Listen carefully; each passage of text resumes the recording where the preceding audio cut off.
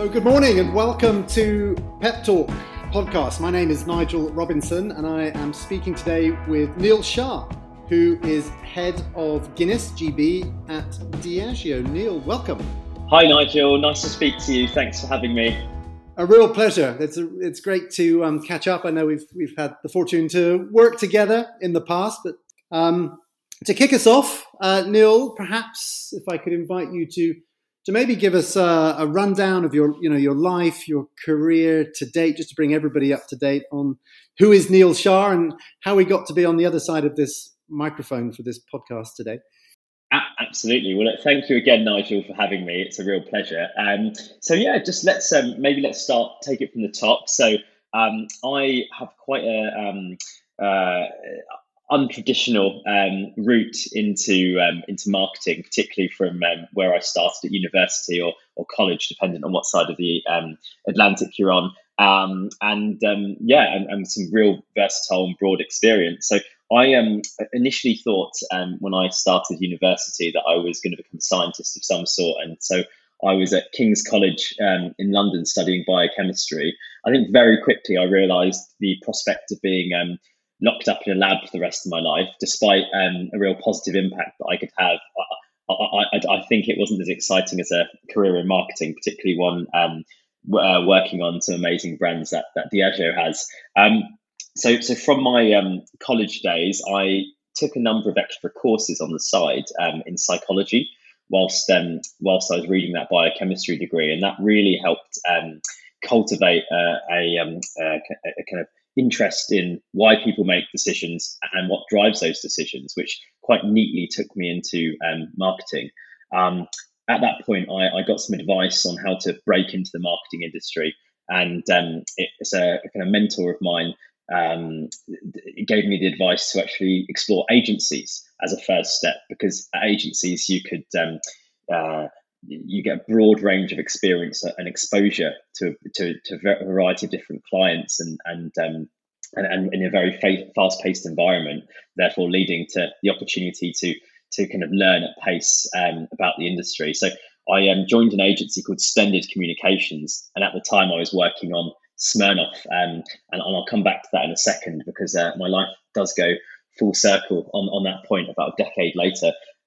But whilst I was at the agency, it was an amazing experience, and absolutely what that mentor said was exactly correct, that I did get to learn at pace and get exposure to a variety of different clients in addition to Smirnoff. But I think what I discovered really quickly was actually I wanted to be on the client side versus the agency side, partly because on the client side, it felt as though you had a bit more responsibility. You were sitting across the marketing mix versus one discipline, and also you were more integrated into business decisions. So working with finance, working with supply chain, etc. So at that point, I decided to go back to university to do a master's in marketing at Queen Mary University of London. And from that point, I then applied to a variety of different graduate programs, mainly in the FMCG or CPG space. But I actually chose Virgin Media, who's they're now called Virgin Media O2 post merger, but at the time it was just Virgin Media. I was really excited by the Virgin brand. It was the biggest Virgin operating company at the time. Really exciting industry in telco. So Virgin Media offer home phone, broadband, mobile, and TV services. And at the time, I think it was the fifth biggest budget in marketing budget in Europe, around £88 million. So really, really big scale initiatives. And whilst I was there on the graduate program, I went through a number of rotations, everything from a commercial strategy type role, planning type role, looking after some big advertising campaigns, including those with Usain Bolt starring in them, which was a lot of fun, and digital marketing. So Virgin Media at the time were really at the nexus of what was going on at digital. So some great learnings there. And after the graduate program, I went on to be a marketing manager over there, looking after the rebrand and the repositioning of Virgin Media. When I got a call to come over to Diageo, which was a bit of a dream role at the time. I was really interested in switching to FMCG because it felt as though the marketing roles within FMCG really positioned you as a bit of a general manager of the brand, which was really appealing to me. And Diageo, given its scale, its size, its amazing brands, and also very kind of progressive culture, was a real attraction to me. So I jumped over to Diageo. I started as a senior brand manager, looking after our ready to drink portfolio across Europe. And from there, I then moved over to New York, eventually being global marketing director on Smirnoff globally. And in October 2020, jumped back over the Atlantic during the global pandemic, which I don't recommend anyone does because that was pretty difficult. To be head of Guinness for GB, where I currently am at the moment. I was reading earlier about Arthur Guinness, the gentleman who started the brand that you work for right now. And I knew one thing to be true already about Arthur Guinness, that he signed a 9,000-year lease on the St. James's Gate Brewery, which I find an amazing level of commitment, back in the 1750s. Commitment and optimism as well, and I think they're two values that really resonate with me as well. He was a real future-facing individual, and even back then, so much optimism for what the future could hold for this amazing brand. So, and not least because I also learned this morning he had 21 children, which was also quite a commitment. But I understand you've started heading in this direction as well. So congratulations. Not 21 though, Nigel. Just the one for now, and I think that might be enough, to be honest. All right. Well, congratulations, and Neil. Thanks for telling us your story there. We're going to sort of double click on a few of those things during this podcast, particularly looking around how you have differentiated yourself over the years that enabled your success, and some of the the transitions that you've made. Obviously, geographically, you've jumped both to one side of the Atlantic and then back again in your career. So we'd love to talk about those. So my first question to kick us off this morning is around that first move, perhaps to the United States, and what was it that inspired you to make that move?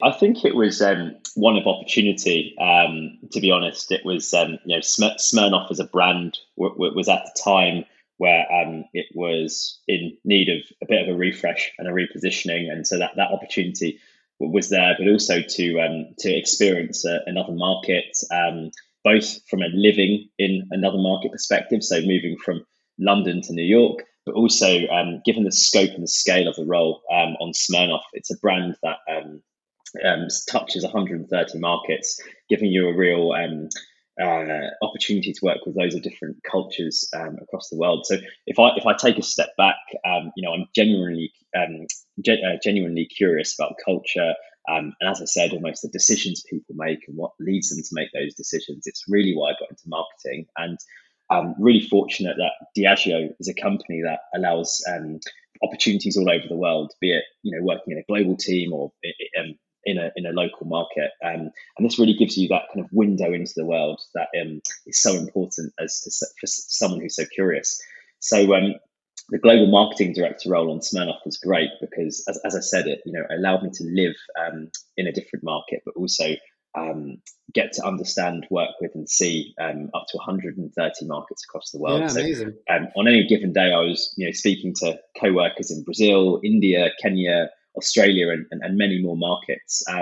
So I think what was important there was to kind of really harness that curiosity, to make sure I was really making the time to learn about other cultures with people I was working with, or where the brand was operating in, understanding their ways of working, keeping a real sense of kind of self-awareness to how you come across, given the fact you're coming in from a different angle. And then sensitivity and respect for when things are done differently and how they might be done differently based on different cultural context. So if I imagine, there may be some people out there today who are considering making a move, such a move, perhaps across the Atlantic, maybe it's a geographic move, or maybe to take on a role such as the one that you described there, which is very broad, very high impact, lots of cultural nuances. What would your advice be to people considering such a role? Yeah, so I think it does go back to, maintaining that real curious mindset, because, you are going into a completely different culture, different structures, different ways of doing things, different opinions, and so just being really kind of curious is really key. I think the other piece is around really immersing yourself and getting out there. So there's really no substitute to walking in the shoes of people who are from the culture that you're kind of embedding yourself into. So in my case at Diageo and on Smirnoff, it was around kind of getting into bars, the grocery stores people would shop at all over the US and in markets when I visit them. Understanding what really makes people tick, what's exciting for them. Spending time talking to people and just really immersing yourself in culture, I think, is critical. Yeah, interesting. And I guess for those who work in these roles, it's been quite challenging over the past couple of years during COVID to actually spend time in the trade, as it is known, to really see what the businesses look like on the front lines. Yeah, absolutely. And I think, look, as I said, I personally haven't found a substitute for being out there. But I think in the times we've been living in, I think there have been some really interesting and inventive ways to, as a kind of almost close second, to understand cultures. And I think, there is a lot to be said with just, talking to people, or, even reading about things, or getting connected to people outside of the bubble of the industry. And that can really help as well. And Neil, going back to the moment where you were making a decision to do that or not, to cross the Atlantic to do this role, what was your decision making process there? Were there barriers that you perceived that maybe might have pushed you in the other direction in making that decision? Yeah, I think it's a really good question.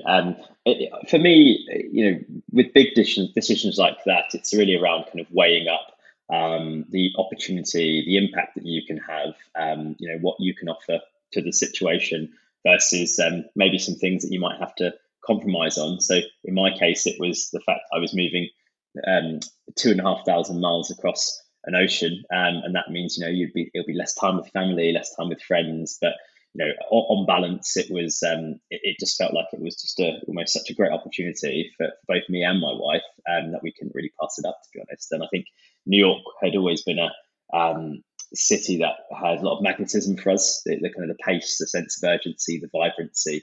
So yeah, it was one that we weighed up, but one that we found that moving over would have had more benefit for us than staying in the short term. So thanks for sharing that. And your journey continues, still, of course, with a move back after a very successful period with Diageo in New York, working on another amazing Diageo brand with Guinness, leading the business there in the GB. If I get this right, you started that role during COVID, which must have had its challenges in its own right, just simply moving back to the UK during that period. But what's been your experience and your key learnings about leading a brand and people through the pandemic?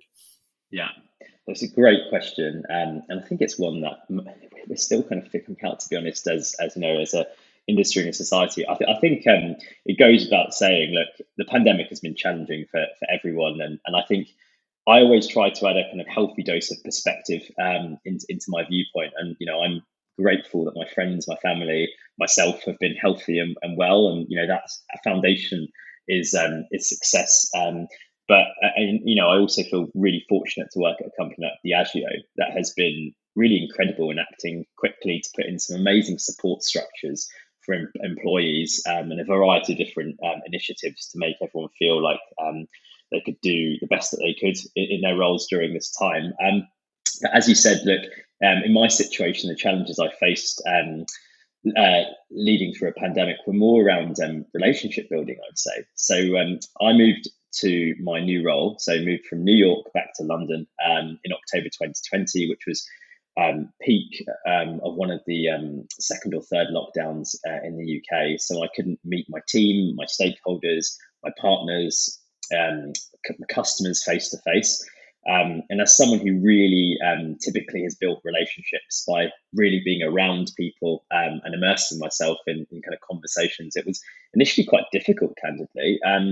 So I had to kind of take a step back and find other ways to build relationships in absence of being able to get into the same room as people or grab a Guinness with someone, for instance. So so for me, it was almost trying to break the cycle of those back-to-back Zooms that we all experience. So more informal catch-ups, and maybe actually taking it outside of Zoom and into a phone call, which seems a bit old school, but I think we're all suffering a little bit of Zoom fatigue, so that really helped.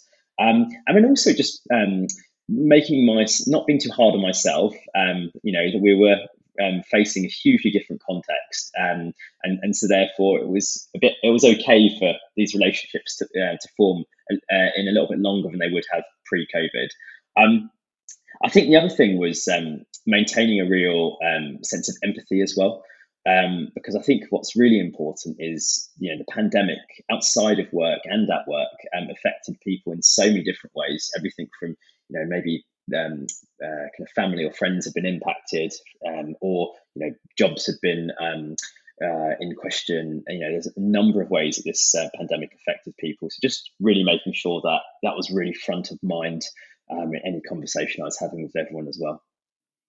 Yeah, nice. And I like your observation there particularly. I mean, I think as leaders during the pandemic, we've learned a lot about leading with compassion, as well as curiosity that you brought up earlier. But having compassion for yourself and not beating yourself up too much, I think is actually great advice, and something that isn't talked about enough, perhaps, as we learn how to lead in this, what is now becoming perhaps a hybrid way forward. And what are your views on that, Neil? What do you feel like the office is going to look like in the future? Do you feel like we'll get back to where we came from? Will it be different? How do you think things will shape up? Yeah, I mean, look, again, it's like a huge question, but I think a really topical one for sure. I think people have, readdress the balance between work and life. And I personally don't believe in a perfect balance of work-life balance. I think sometimes, the balance skews a bit more to work, and sometimes it skews a bit more to life. And I think my personal approach has always been my work working around my life. And I think that's what we're getting to with the pandemic, where I don't think it has to be a trade-off. I think people can have amazing careers whilst having amazingly fulfilling lives. And I think one good thing that has come out of a horrible event such as the pandemic has been that we've all had to take a collective step back and just really look at how we want those two things to interact. And I think most people have got to a place where they want a little bit more flexibility.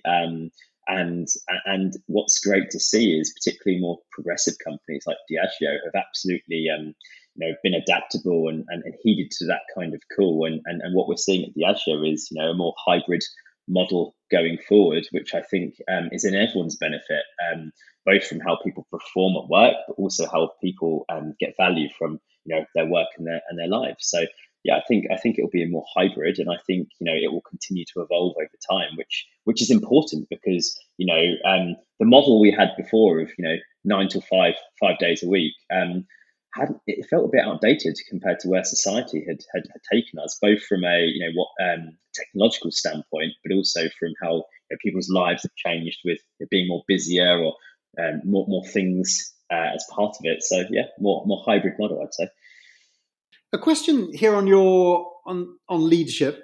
I'm always inspired to understand or to learn a bit more about how leaders have found success, particularly where they've had to work in different cultures. You talked earlier about working across different cultures with the Smirnoff brand, but very specifically, you have had to find success working in the United Kingdom and also working in New York. How is your leadership style? Have you adapted it, or how has it changed, if at all, between operating in those two different cultures?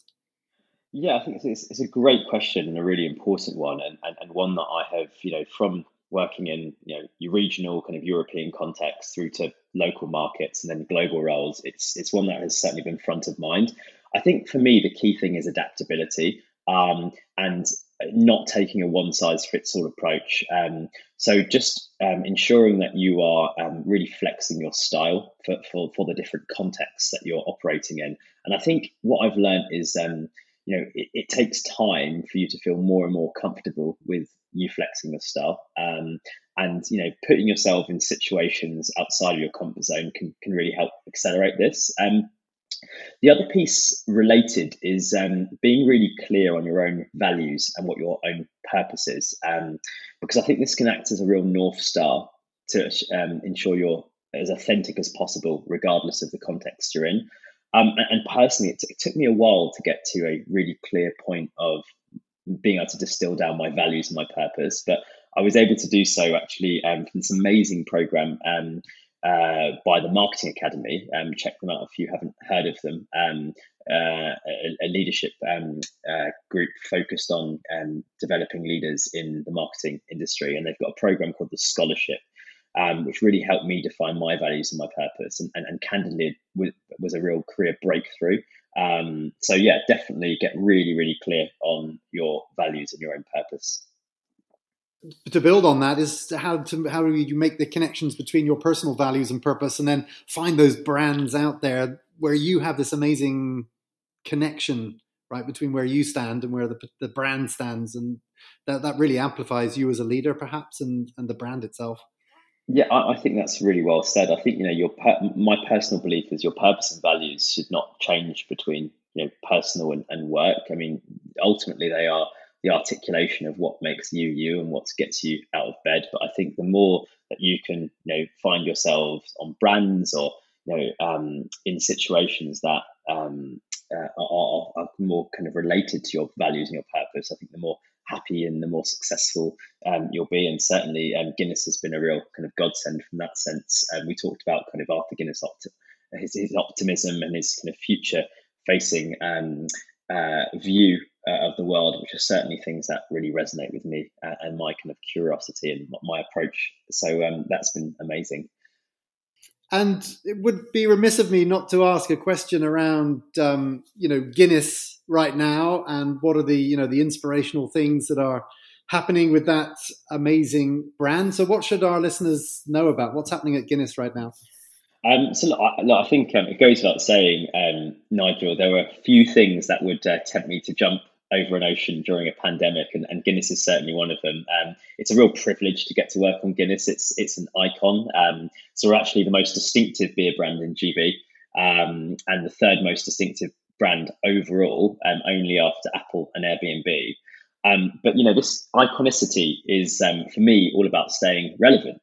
And the way that we think about this is almost staying true to our heritage, but at the same time looking forward to reflect the amazingly diverse society we have in GB. So as we continue to look forward on the brand, we're excited to welcome a whole new generation of 18-plus-year-old drinkers in GB to enjoy and experience our brand. So what you'll see is everything from kind of a product perspective and innovation. So this could be like a new variant that is relevant for what a different drinker is looking for. So, for instance, we recently launched Guinness Zero to offer people the opportunity who are wanting a Guinness but not wanting alcohol. They can now have both, a non-alcoholic Guinness. It's fantastic. So please try it if you haven't.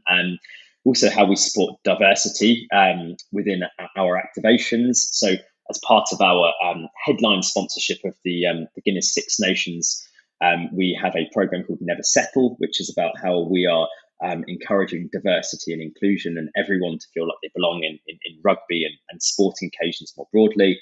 And then even just the types of brands we partner with. So Lad Bible, for instance, who we've done quite a lot of work with over the last 18 months, and we're talking to a different consumer than we would have normally specifically talked to in a different way, more digitally led. So you'll be seeing a lot more of this. And then also, just to ensure that we're truly embedding ourselves into culture and serving the communities we operate in. So as part of this, we've recently announced some very exciting plans to build a £73 million Guinness microbrewery and culture hub called the Old Brewers Yard in London's Covent Garden. And that's coming in autumn 2023. So lots more on that, and lots more to come on how that will be in service to the community and create really great experiences for Guinness fans and new Guinness fans alike everywhere. So really, really excited about that piece.